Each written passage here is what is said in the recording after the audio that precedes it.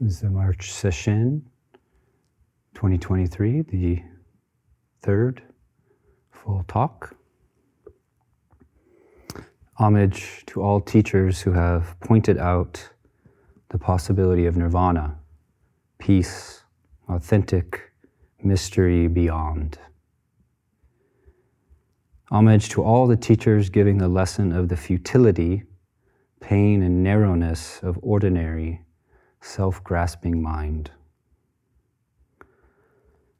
Homage to companions vigilant and steadfast in plugging into wisdom. Homage to plant and animal companions, their lives offerings of nourishment, giving the lesson of simplicity of being. Homage to subtle forces and energies, protecting and blessing our meditations, like we invoke at Oryoki. I am the universe, but I am not. Homage to the body of 5 elements, a play of earth and sky and stars, a play too intimate to have room for a separate self, designated me. I am the universe, but I am not.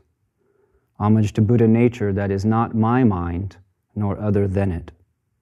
Body-mind of all sound, sounding body-mind, like sounds heard in a dream, made only of dream. Transparent, unbound, and free. I am not, but I am the universe. Therefore, homage to bodhicitta, heart-aching resonance for all beings, and the love that is wisdom's spontaneous act. So I'm going to continue with the 3 mystic doors of liberation. I talked last week about wishlessness, complaintlessness, wantlessness, not wanting a little more extra special sauceness. Today I want to talk about signlessness. And it's not like a road that you wish there was a stop sign, but there isn't one, but it is kind of like that as well. Signlessness. There is a Zen saying, name the color, blind the eye. We could just sit with that all week. Name the sound, deafen the ear. Name the color, blind the eye. So with signlessness, we could say we're working with naked hearing.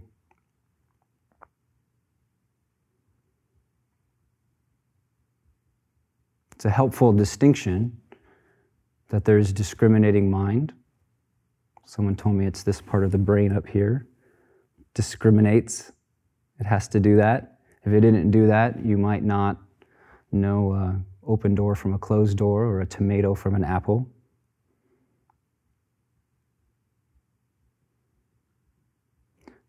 Difference between discriminating mind, which is operating, not operating. There are states where it just ceases to operate. We call those non-conceptual stillness. That's nice to touch, it has its value. But that's operating, and yet stillness hears. It's almost as if there's like 2 things going on. There's just some pollution. Of course, that's just a matter of view, but let's call it pollution. But then there's the clear sky. The sky never is polluted. Pollution is polluted.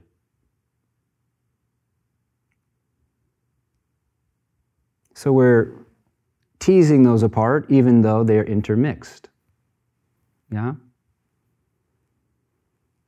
And so that's what we mean by naked hearing is, it is simply so. Namelessness.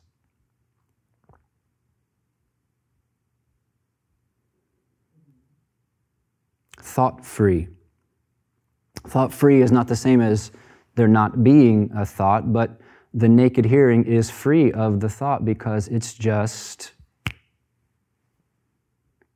It's just so.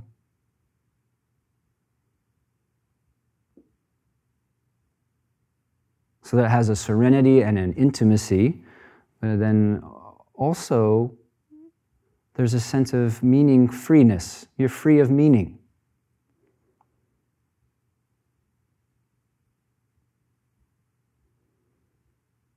Dharma invites us to be free of meaning. Among meanings, one of its meanings is to be free of meaning. It's not meaningless, it's free of meaning. In the world, in media, in conversation, all the time, and this really surprises me, there's so many things that pop on my phone that I never asked for, I swear. I swear I didn't ask this or that news outlet to tell me what to think about a movie or a political candidate or this or that issue, but it does. Somebody in here knows how to turn that off. In the world, in media, in conversation, all the time we're hearing words that excite or depress. All the time we're being given the opium of hope and fear.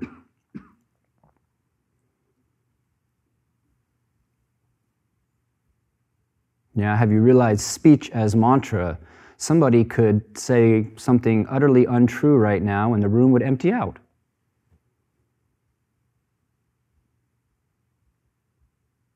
And of the magic of words, often an unhelpful magic. But in this signless, naked hearing, birdsong, rain, guitar strum, they sell no such intoxicants.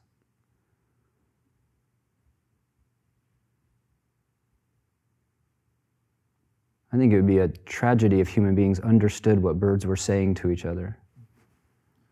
That would be the worst thing.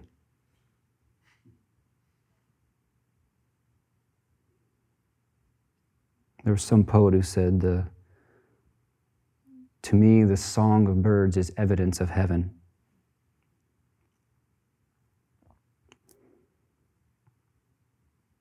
So we're refraining from the intoxicant of naming and the intoxicant of meaning.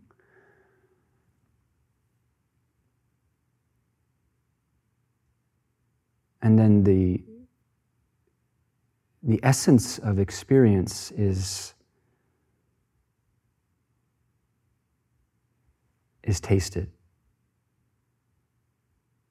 Whether it's bird song, rain, or guitar strum, it's the same essence. But strangely, the words in the mind, the labels, they do get in the way. I never have understood that, but they do. So we could say unfiltered. We're practicing an unfiltered listening. An interesting thing with Dharma is that when you purify one sense, if you'll indulge me the word purity, if you purify one sense, all the other senses begin to get purified.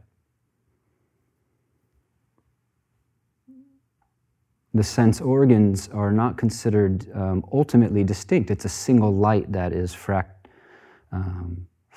refracted through all the senses. You could try listening to that rain with your eyes.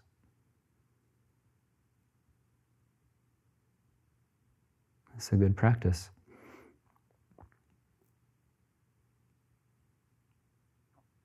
So unfiltered, but even without the word thought, rain, for example, subtle conception can be there.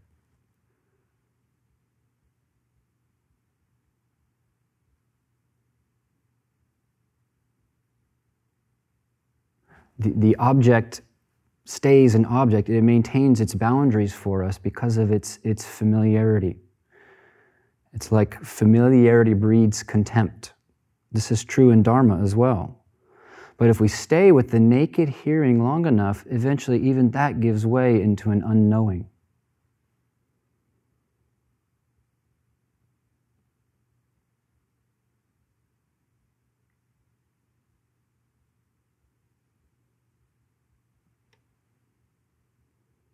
Objects with hard edges starve us of spiritual intimacy. That's what we're trying to, on a gross level, overcome, my teacher says, when we seek to make love with another human being. We're trying to overcome the objects with distinct edges. We long for that so much, to dissolve, to not be in this discrete dance of separate entities. Of course, we make ourselves into a defined object with hard edges. Every thought of I am comes with it an I am not.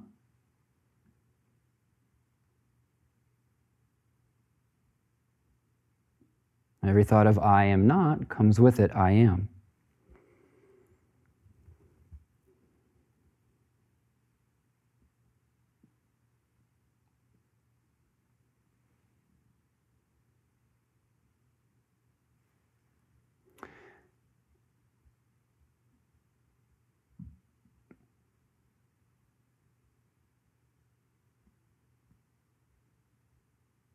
We could talk about meditation in stages.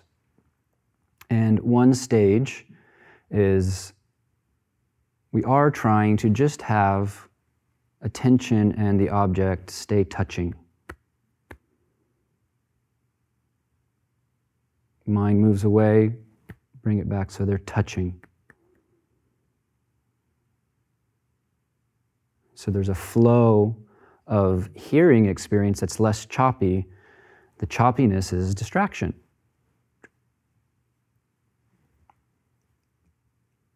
But at a certain point, attention and the object are no longer attention and an object, but they begin to melt into each other.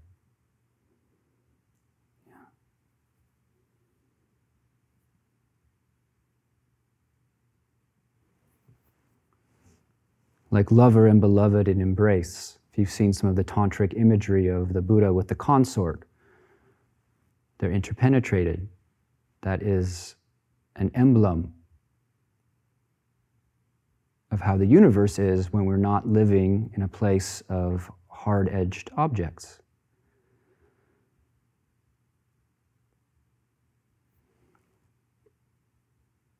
Anusha spoke of the bringing the attitude of devotion, bhakti, into practice. Now, some people say you either can or can't do that. You either have that disposition or you don't. When they say, if you're not a bhakti, then be a jnani. Right? Take the path of meditation if you're not a bhakti, for example. But maybe it's just a matter of waking it up in our hearts. Here's a poem about the bhakti, in the spirit of bhakti. A child runs through a field of wildflowers. Their eyes fill with beauty. Another walks an open-air market, Saint Remy de Provence. The smell of olives and ripe melons fills her body with a joy untouched by word. When sense field and sense object meet in innocence, their union becomes the swelling forth of love. How do you know if they have met in innocence? There is silence. Silence pervades perception and brings with it mysterious benediction. Silence flowers. An invitation is heard, received, met, entered. All that before the word desire. We grow up. We become preoccupied.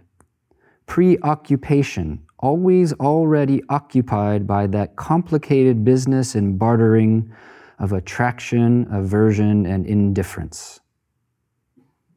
Mind's figurings are chaotic. Sense field and sense object meet in fretful concern. Odds are figured, interest is calculated. There is a strange forgetting within our desiring, but also an odd remembrance, a longing. In the Himalayan mountains, there is a mythical great white swan who, when a bowl of milk and water is placed before her, can drink the milk and leave the water. This is a lot like drinking the naked hearing from stillness and just leaving the discrimination. When a bowl of milk and water is placed before her, can drink the milk and leave the water. Our forgetting and remembrance are water and milk mixed. Forgetting and remembrance are not ideas, but alive entities. It's worth knowing that the word mindfulness I'm not sure if this is Sanskrit or Pali, is something like smrti. It means to recollect, to remember. Forgetting and remembrance are not ideas, but alive entities. Desire and innocence, too. These are living forces. It's not so much that you are living them as much as they are living you. Desire and innocence, forgetting and remembrance. But you have a secret power. You decide who gets fed. Longing's prayer is the invitation of innocence. Desire's demand closes doors. Desire claims that if you feed it, it will give you the keys to the kingdom of pleasure and glory. Innocence is shy and makes no claims. It perceives in tender silence.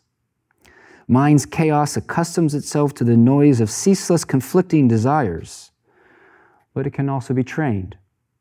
It wants to be.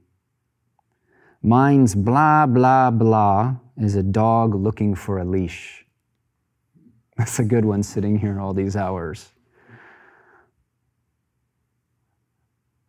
Everything desire claims is delivered by innocence. Suppose that's an article of faith. Innocence, nakedness, using these words interchangeably. Everything desire claims is delivered by nakedness. The great work is a training in nakedness.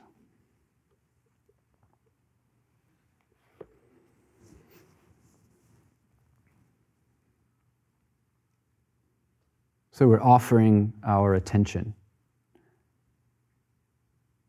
And from the heart mode of practice, this is not mere mechanical, mental skill building. That sounds so boring. And it can be that boring. But can we see attention as love's essence?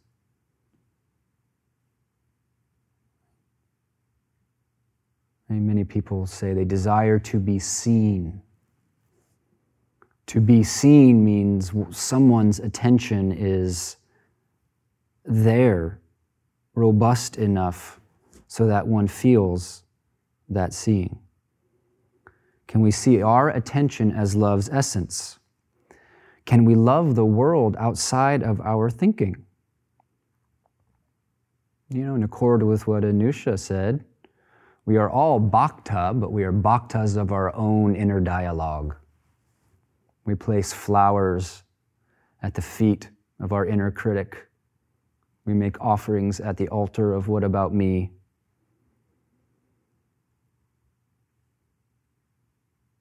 Can we love the world outside of our own thinking? Can we see that to love sound is to attend to it devotedly without demand?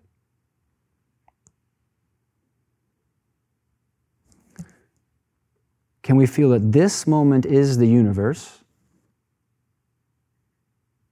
Nobody has anything else. Can we feel that this moment is the universe expresses as sound? And to be in loved with sound is to be in loved with the universe.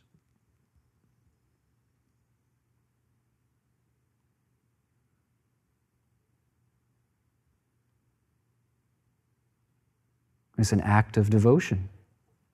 This is all the universe there is.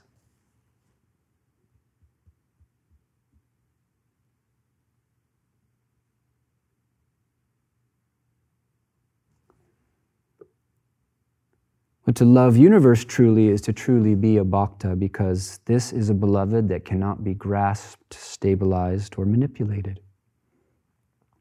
One of the things that is celebrated about meditating on sound is it is the phenomena that most reveals impermanence. It's always fading away, the poignancy of music. This beauty that as soon as it hits the air is gone.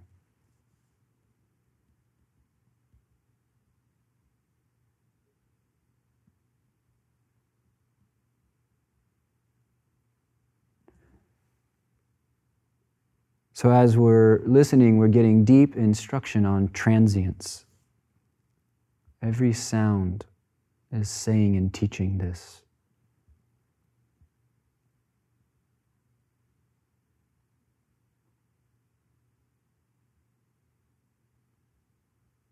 You can investigate if you are truly present. Is there even a sound?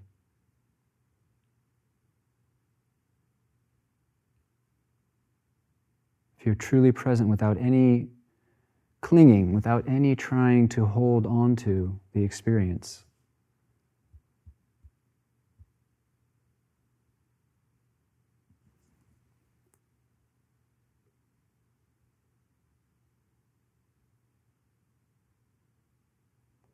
Traditionally, it's said that stable awareness, aware of transiency, can then open to something deeper.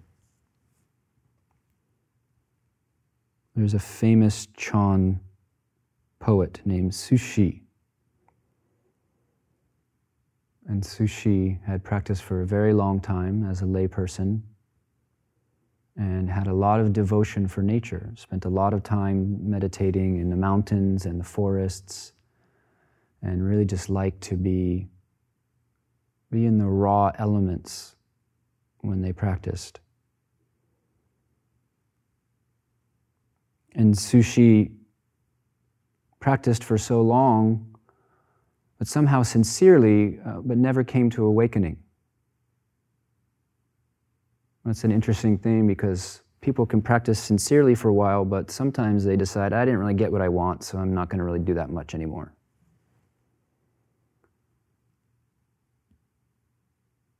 An interruption in bhakti, huh? That's like agreeing to love someone and then deciding you don't want to when you don't like their mood that day. Well, we do that. It's reflected everywhere. Anyways, one morning,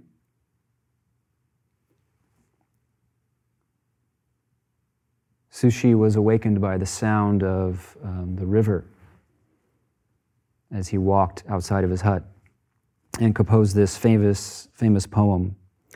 The voices of the river valley are the Buddha's wide and long tongue. The form of the mountains are nothing other than her pure body. Throughout the night, 84,000 verses. That is, the direct teaching is present in every sound.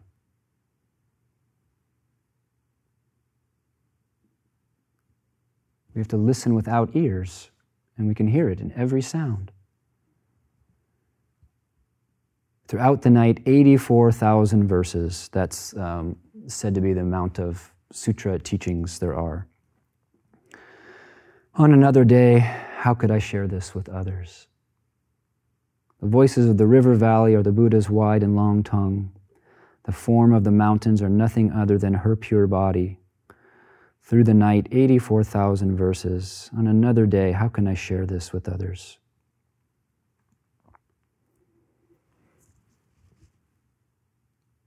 So as you know, I like to nerd out a little bit, get a little technical on meditation things. It might be some way I can be useful rather than just making noise up here. So something that can happen is that we get stuck in an ear-centered hearing. We're sitting here and we're sincerely making our effort, and we kind of have this, if we were to draw a cartoon, it'd be like someone like this with beams going out of their ears in all directions. We're trying to shoot our hearing beams and hit those things out there.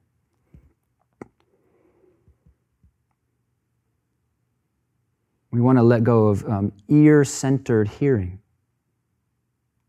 How to let go of ear-centered hearing.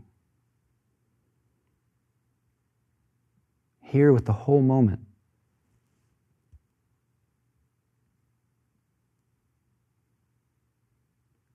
Hear without this place and that place.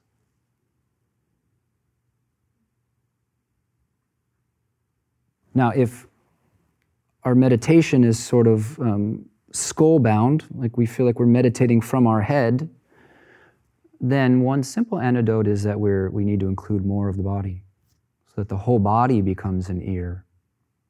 When the whole body becomes an ear, then the whole moment can become an ear. Alert stillness doesn't reach out.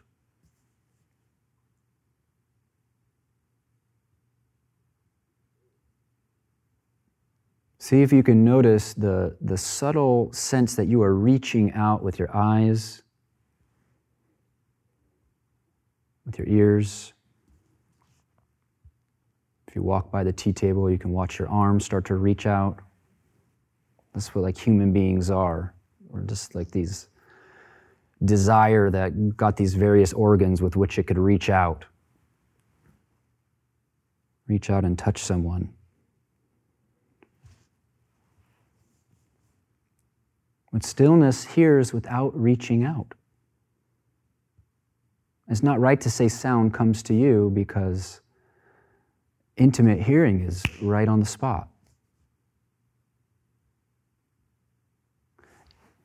This could feel like a kind of just softening, a strain, an effort that might have been there that doesn't need to be there. It could be felt as trust, exactly where you sit. Is the embrace of beloved and lover. Dogen Zenji said, hearing sounds with the whole body and mind, one knows them intimately. In our translation that we sometimes chant, it says, understands them intimately, but that's a weird, it's not about understanding.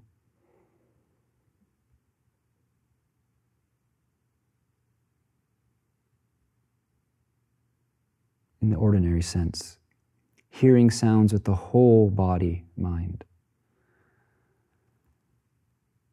So sometimes we do a kind of listening practice where we have the slider, let's say here's a slider. I'm not doing that Jogen essence thing. Although I would love to just get up here and go, the essence of all teachings.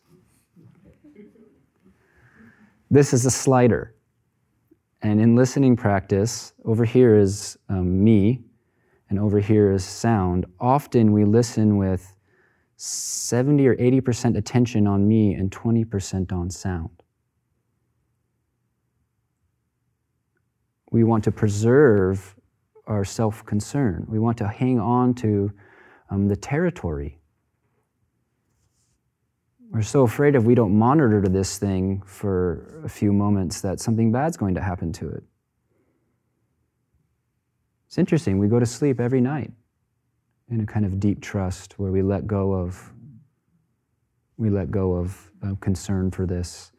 So we want to move the slider of absorption ratio to more and more. Let's say maybe we can get to 60% sound, 40% me. I don't mean a bifurcation of I'm focused and now I'm thinking about myself. I mean transferring attention, fully devoting attention so much to sound that you forget this. Take it to 85%, take it to 90%, take it to 95%, and then something else becomes possible.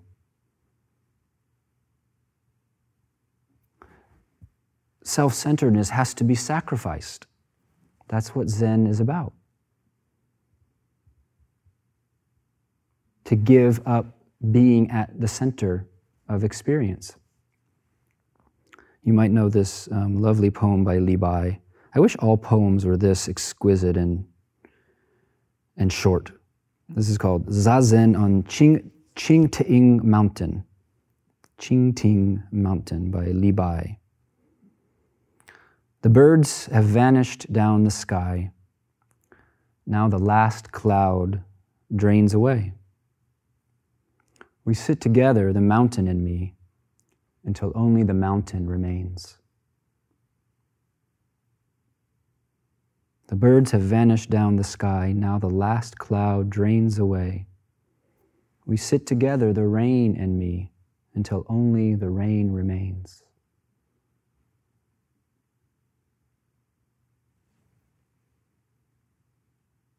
Koen Yamada, who is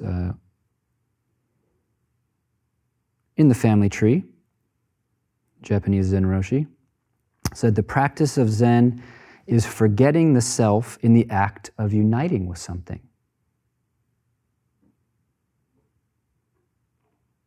Practice of Zen is forgetting the self in the act of uniting with something. If that doesn't sound like devotion, I don't know what does. So if one's doing breath practice, we say, become the breath. If you're working with a koan, become the koan. One of the first instructions I got when I went to a Zen monastery was when you walk, just walk. When you sweep, just sweep. Become the walking, become the sweeping. When you wash the dishes, just become the washing of dishes. It is not Zen Buddhism to develop a spectator awareness that mindfully observes oneself. That is not Zen Buddhism. Sometimes that's a useful skill.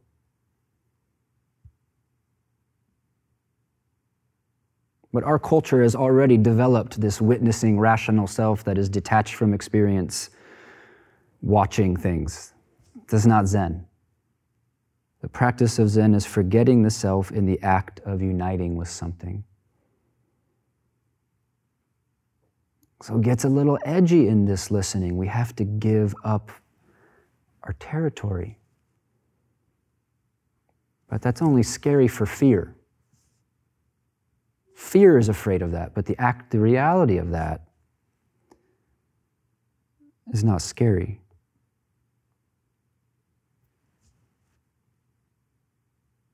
It's almost impossible to imagine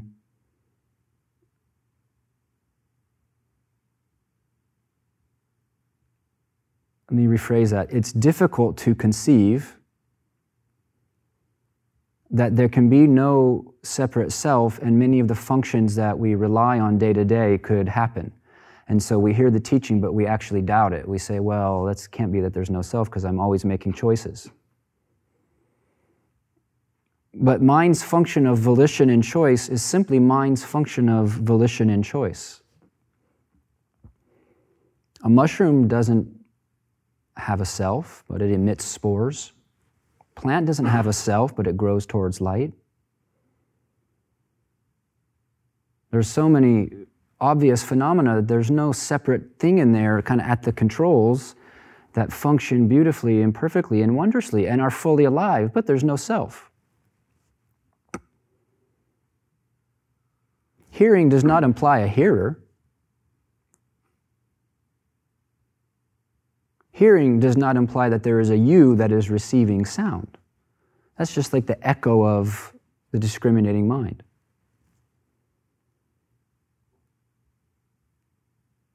That's the making of the sense of the self. It's all made of language. Silent and serene, forgetting words, bright clarity appears before you. Bright clarity hears, not a self. We're fooled by language. Language fools itself. Do you know the Bahaya Sutta? Yay, I'm going to share with you the Bahaya Sutta. So this is from the Pali Canon. The Pali Canon were a certain stream of the Buddha's teachings that, 500 years after the Buddha passed on, they were orally passed on, but they were finally written down, this stream, and they became called the Pali Canon. So I'll just read this and comment on it.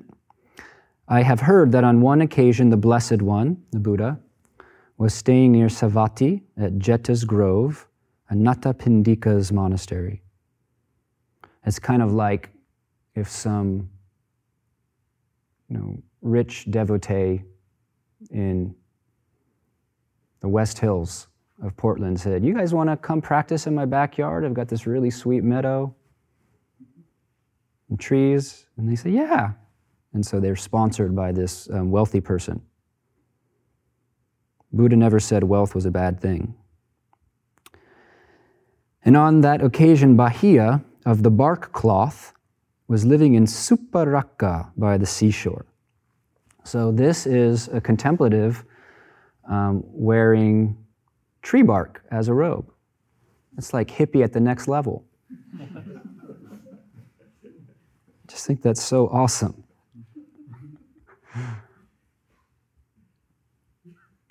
I really think that's awesome. Bahia of the bark cloth was living in Suparaka by the seashore. He was worshipped, revered, honored, venerated, and given homage, a recipient of robes, alms, food, lodgings, and medicinal requisites for the sick. It shows just how profound a culture India is. I can't say is, was. Everything's mixed up. Let's say it's a profound culture. That people who just wanted to practice the spiritual life, if they were sincere, then generosity would come their way. You could imagine in our world if there was a lady sitting all day and night in a robe made of leaves and bark on the beach at the coast, someone would probably call the cops. It's funny, but sad.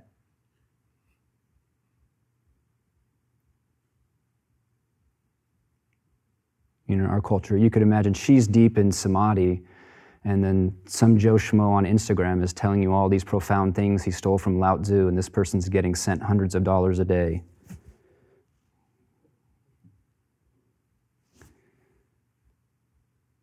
Bahia was worshipped, revered, honored, venerated, and given homage, a recipient of robes, alms food, lodgings, and medicinal requisites for the sick.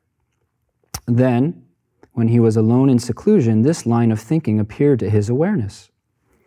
Now, of those who in this world are arahants, or have entered the path of arahantship, am I one? So an arahant is one whose heart has been purified of ignorance. There's no more greed, anger, or delusion left. They're just light inside, an arahant, like the Buddha.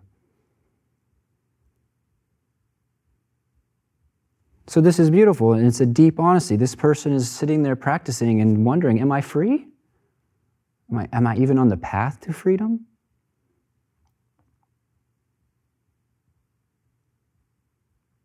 A quality, I don't know if it's named so much in the sutras and the teachings, but a quality of spiritual practice that's vital is deep honesty.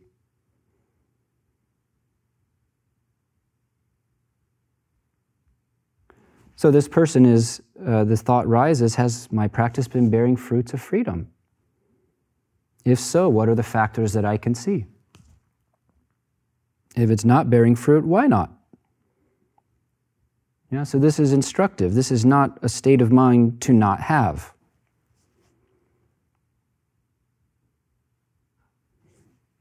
An important point is if we look back over a span of time, this question is meaningful. If we're checking moment by moment, it becomes an obstruction. Right? Do you understand that? If you practice for 5 years, let's say that's a good sample size, 5 years, and you reflect, have I changed? Is my mind developing in according with the teachings? Am I less reactive? All of those kind of markers that we might, at least on one level, get some sort of feedback about, is the path leading to less self?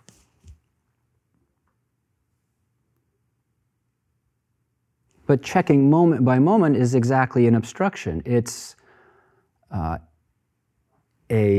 elevated form of self-concern.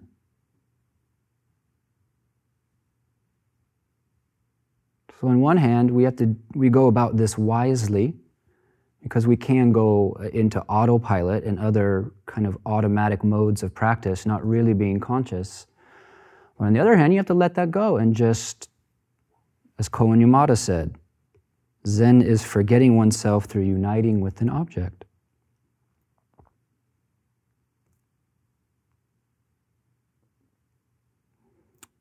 So Bahia had this question come up in his mind. And the sutta continues, then a devata, and this is like a luminous being, an incorporeal, sometimes considered angelic being, often they're very wise beings. Then a devata, who had once been a blood relative of Bahia,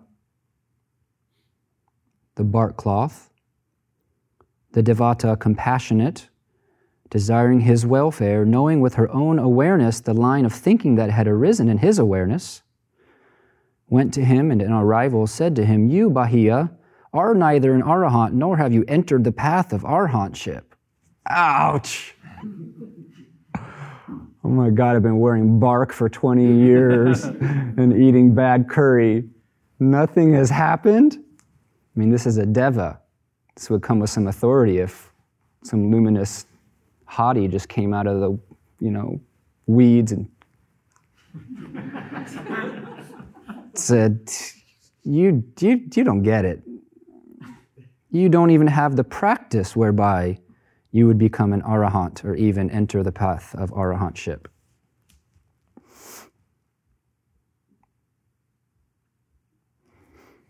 Now, they don't say how Bahia received this. Was he reactive? Was he like F you? Did he puff himself up?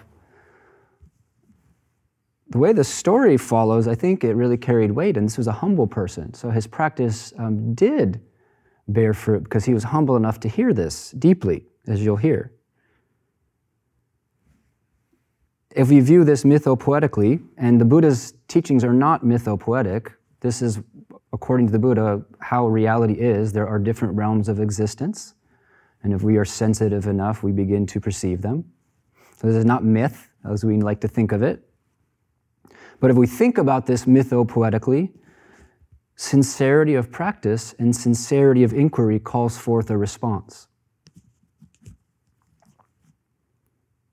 If our longing is strong enough, if we meet that longing, then then stuff happens in the world to support that. The old 60s cliche, when the student is ready, the teacher appears. And it's kind of the opposite too. When the teacher is ready, the student appears. So sincerity of practice, sincerity of inquiry calls forth response. So Bahia reached the limit of his own perspective. Again, what a beautiful thing to have practiced sincerely, enough so that other people recognized it and were willing to support your life. Yeah? And think about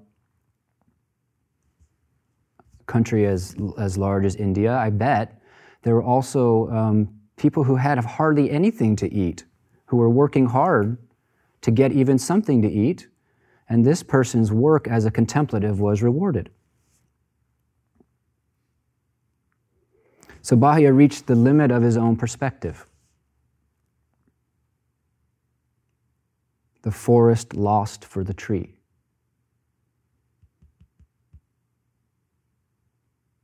It's in the place of helplessness and sometimes hopelessness that we can step into a new possibility.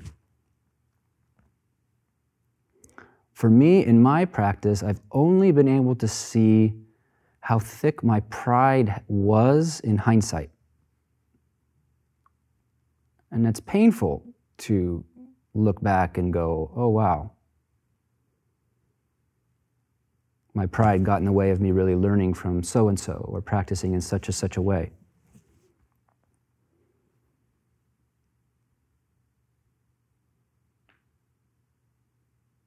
So in times of despair, especially if we have strength of practice, there actually may be a new avenue.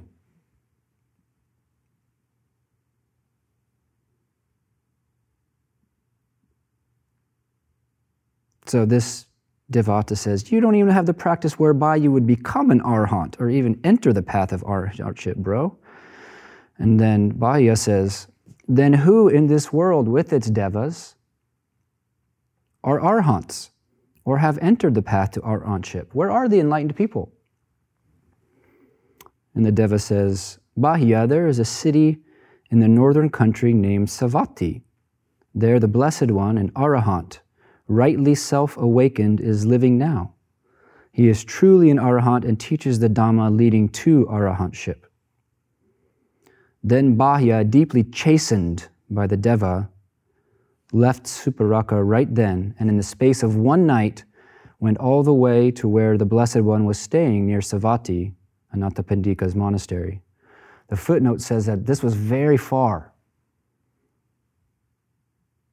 So either this person, through the force of their longing, was able to just travel great distances, overcome their physical limits, or he had magical powers. Probably the first one is more magical. Bahya, deeply chastened by the Devata, went to the Buddha's monastery. Now on that occasion, a large number of monks were doing walking meditation in the open air. He went to them and on arrival said, where, venerable sirs, is the Blessed One, the Arahant, rightly self-awakened, now staying? Where is he? I want to meet with him. We want to see that Blessed One, the Arahant, rightly self-awakened. So I guess the Deva came with him. Maybe he piggybacked on the Deva's back. If you were made of light, it'd be a lot easier to travel. We want to see that Blessed One, the Arahant, rightly self-awakened. And they said, the Blessed One has gone into town for alms. So the daily rounds to get food offering. So urgency is here. Urgency can be wisdom. Urgency and awareness of death come together.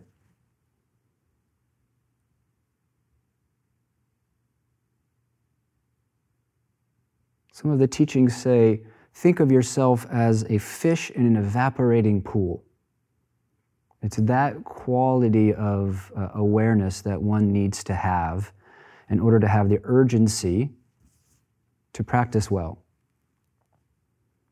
Think, okay, I'm 40, I'm 50, how many session could I possibly do left?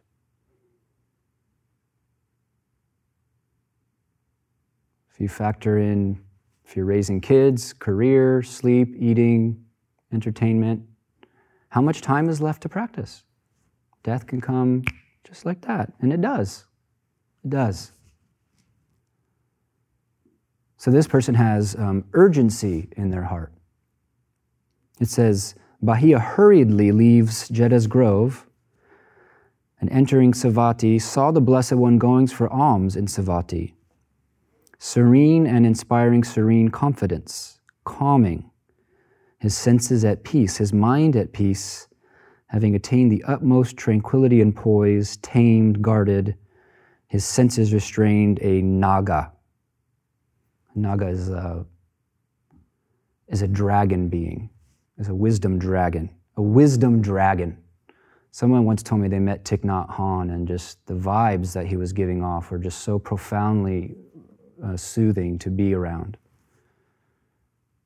So we can imagine the Buddha is someone like that.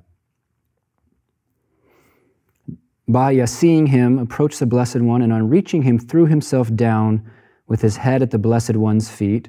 That's a customary way that one would greet a guru or a teacher as you bow and you touch your head to their feet. A sign of reverence. And said, teach me the Dhamma, O Blessed One, teach me the Dhamma, O well-gone one. That will be for my long-term welfare and bliss.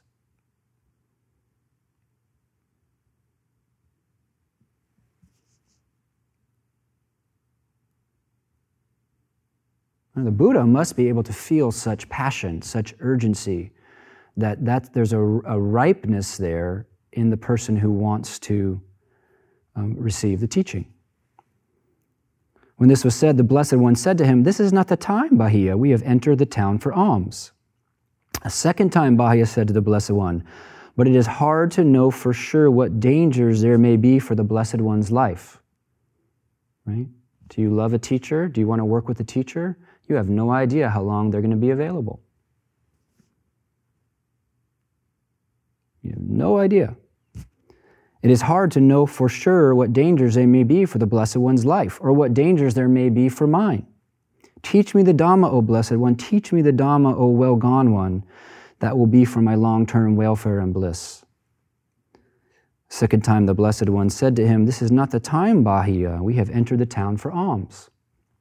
A third time, Bahiya said to the Blessed One, but it is hard to know for sure what dangers there may be for the Blessed One's life, or what dangers there may be for mine. Teach me the Dhamma, O Blessed One. Teach me the Dhamma, O one well gone, that will be for my long-term welfare and bliss.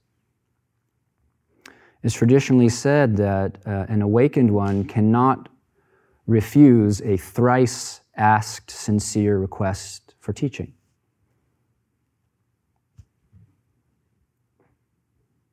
And so the Buddha stopped and said these famous words. I'll read them twice.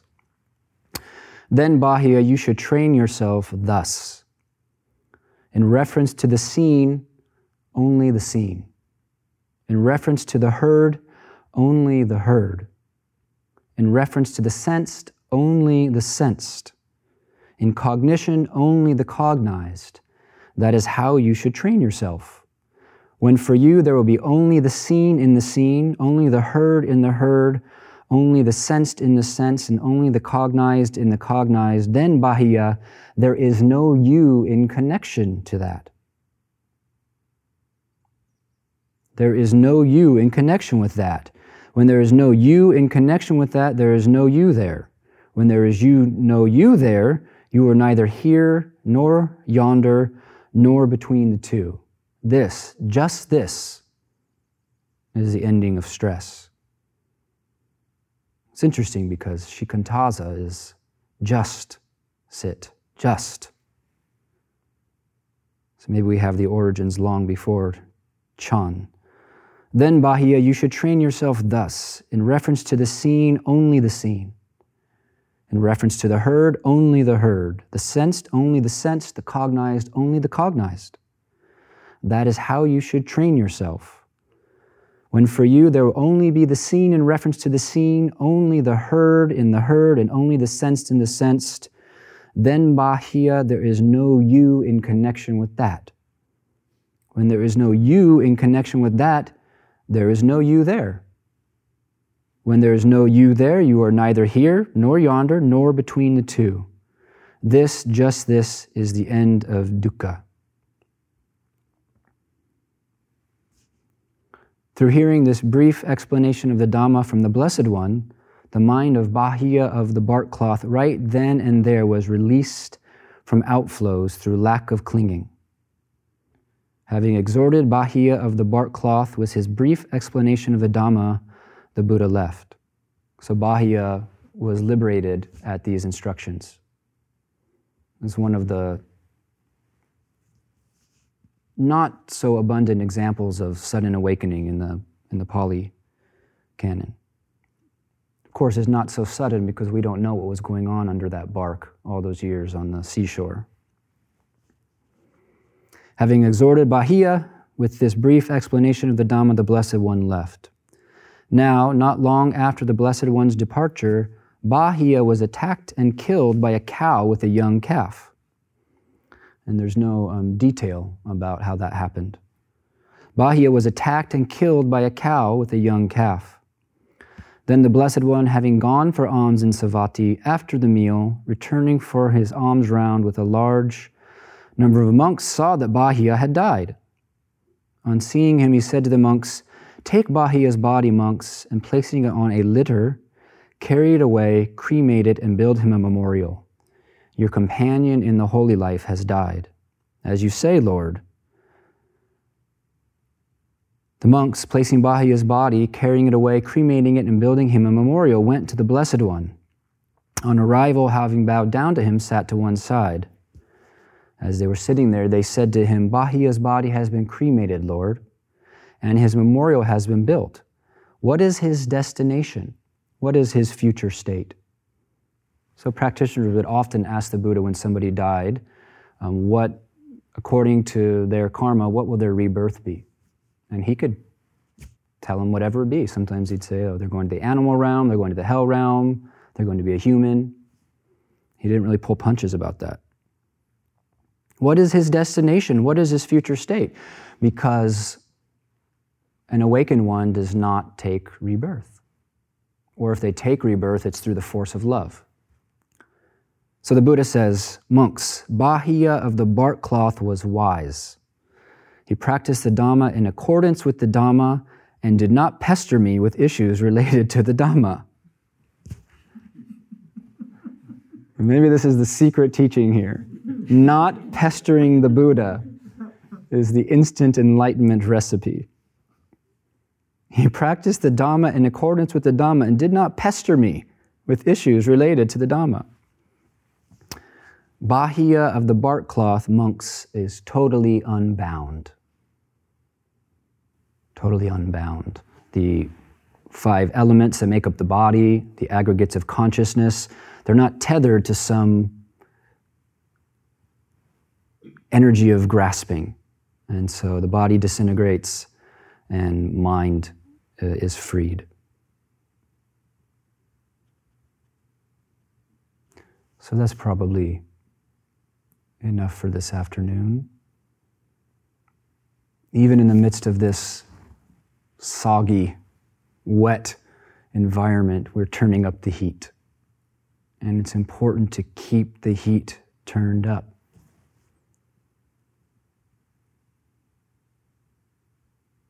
The image of wanting to make a fire, get a fire started so that your later self does not get left out in the cold, I think is a good one. And we have to make friction, and it feels like friction for a while. And we get some sparks, and then we have to put some tinder there, and we have to tend that fire until it's just going by itself.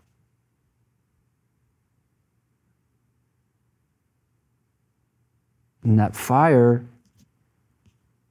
isn't going to start all by itself.